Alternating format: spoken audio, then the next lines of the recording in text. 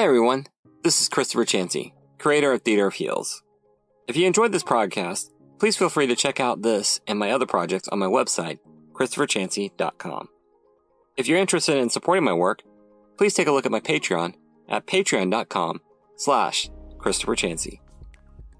Thank you for the moment of your time, and now I present you with our story. Theater of Heels, Volume 2, Heroes, Heist, and Heels. Part 1, Getaway. Chapter 4, Driving Lessons. Erica screamed as she jerked the wheel of the truck, narrowly avoiding plowing headlong into an oncoming taxi. She righted the wheel and then shook her head. Jeez, girl.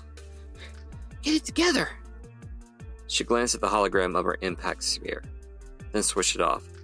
The truck's cab was instantly thrown into an ominous darkness. She moaned. Oh God, Erica. What have you done? She had tried to use her impact sphere to ease the police helicopter to the ground after she accidentally fritzed out its engines. Then the copter toppled off her battle ball, and she lost her signal of the aircraft. She blinked back tears. The altitude readouts of the helicopter had still been dangerously high. She had no idea if Jefferson reached it in time. Even if he did, what could he have done? He was a living storm cloud. The helicopter's still spinning rotors would have played havoc with him keeping his form. Oh God, did I kill that pilot? She glanced out her rearview mirror, desperate to know something, to see anything.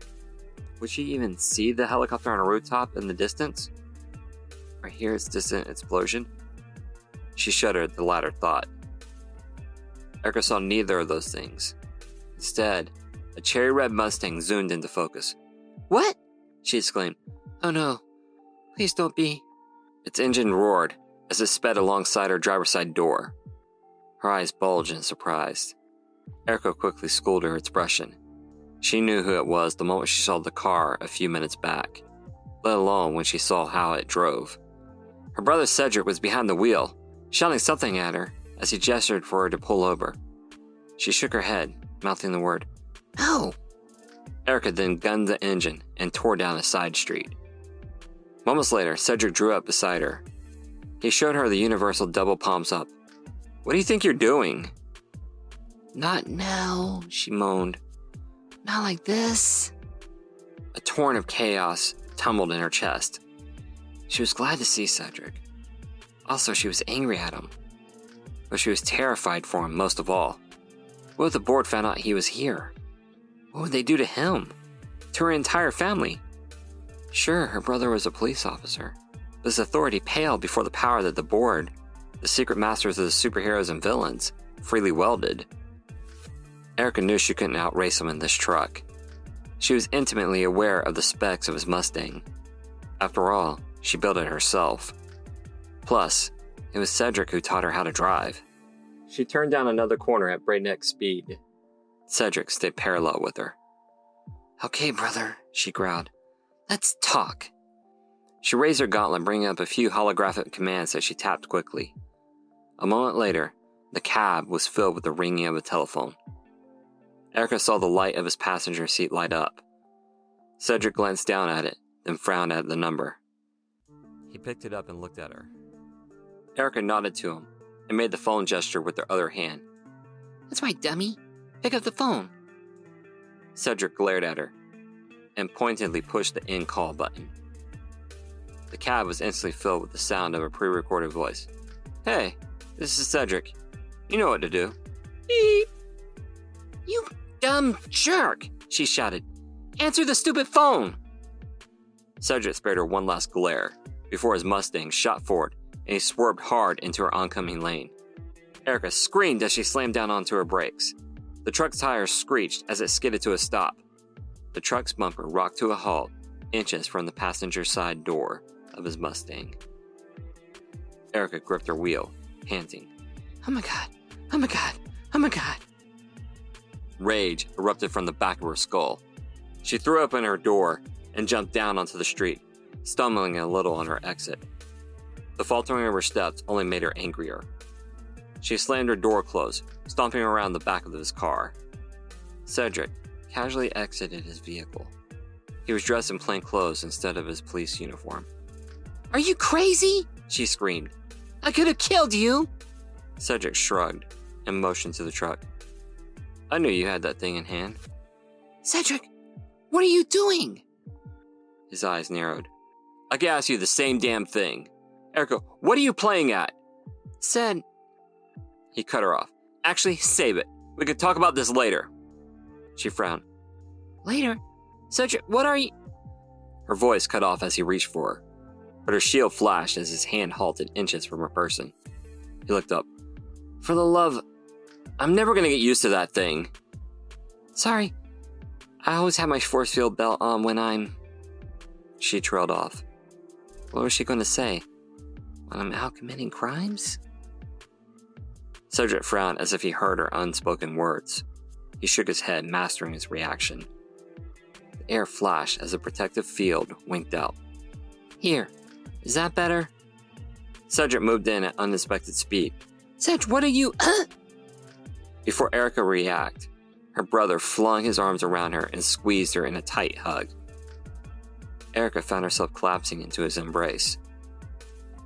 It was the first time she hugged him or any of her family members since she took her ill-fated journey into a life of crime a few months back.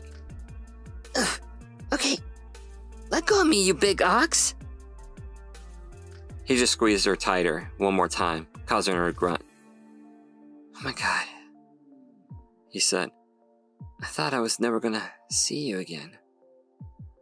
The tenderness of her brother's voice pierced her heart. Oh, Ced, I'm sorry. I never meant to hurt any of you. He exhaled and took her shoulders, pushing her back. Listen, it doesn't matter. We can hash all this out later. We need to get you out of here, now. What? No! Erica pushed his hands off of her and took a defensive step back. His eyes bulged. Erica, what are you doing? There's not another officer for miles. I can get you out of here before they or Stuart gets back. You can finally be safe. She shook her head vehemently. Cedric, no. It's more complicated than... Hold on. How do you know Weatherman's real name? Cedric rolled his eyes. Oh, please. You mean Jefferson Stewart, failed Shakespearean actor who murdered 2 of his co-stars in a fit of jealous rage? Who later became some sort of weather-powered hack with a fondness for stylized bank robbers? Come on, Erica. It wasn't like that hard to figure out. He shook his head and reached for her, trying to guide her to his car. It doesn't matter now. We need to get you out of here and into hiding. She stepped back, dodging his hand. Ced, I can't. You don't understand. I understand plenty, he shouted.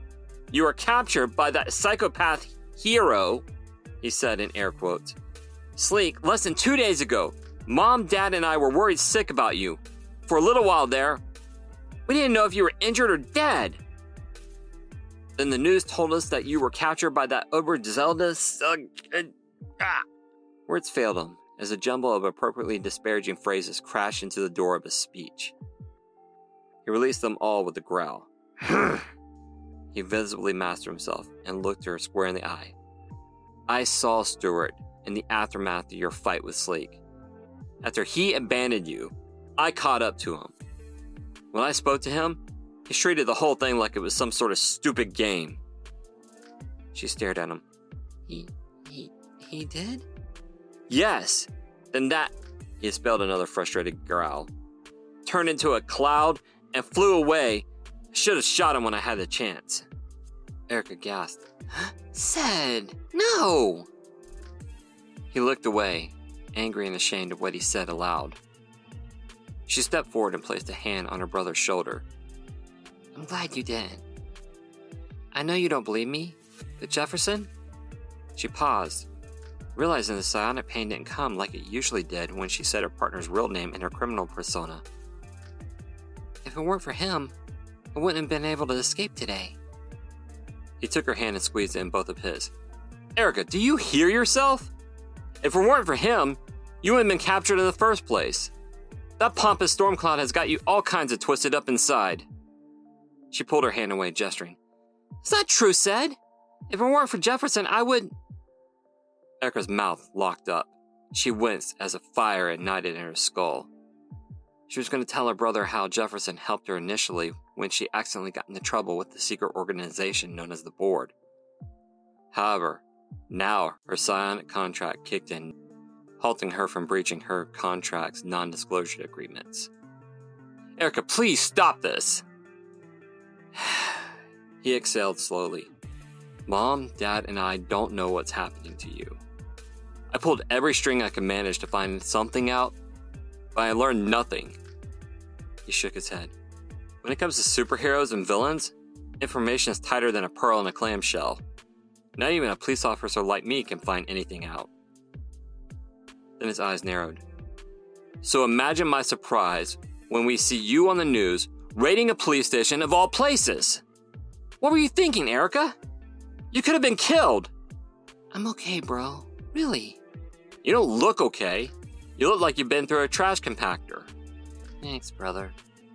I'm serious, Erica. You... Cedric paused, and his eyes narrowed as he saw the dry blood on the side of her neck. What is... He lunged forward suddenly, grabbing her head as he pushed up her helmet. Erica flailed and swatted at her brother. Ow, Cedric! Ow! Get off of me! He released her, hissing, Holy God, Erica. What happened to your ear? It's gone!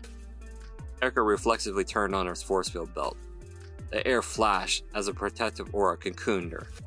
She glared at him. Don't grab me like that! Erica, what happened to your ear? He demanded. He pointed vaguely at the sky. Did he? Jefferson do that to you? No, said Erica, readjusting her helmet back over her wounded remains of her ear. She pointed a thumb behind her at the truck. It was them. My prison guards.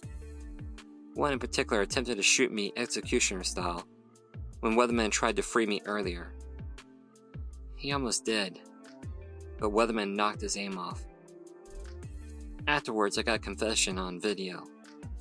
Weatherman, Jefferson, saved me. Cedric staggered back. Oh my God. Erica, you could have died. Erica nodded and said slowly, I know. Cedric's eyes burned with tears. Erica, sis, we need to get you off this path you're on. Nothing is worth your life. I know, she said. Please, Erica, come with me. I'll get you into hiding. Keep you safe from Jefferson and whatever other parties that got a hold of you. She looked at him sharply. Cedric watched her reaction with haggard, yet wise eyes. He nodded to himself. Please, Erica. Her brother's plea broke her heart and made her decision. Okay, she said softly. Okay? Cedric's eyes bulged. Do you mean it? She nodded. Okay. Rubbing his head with his hands. Let's get you out of this place and far away right now. He squeezed around where the truck nearly struck the passenger side of his car and opened the front door for her.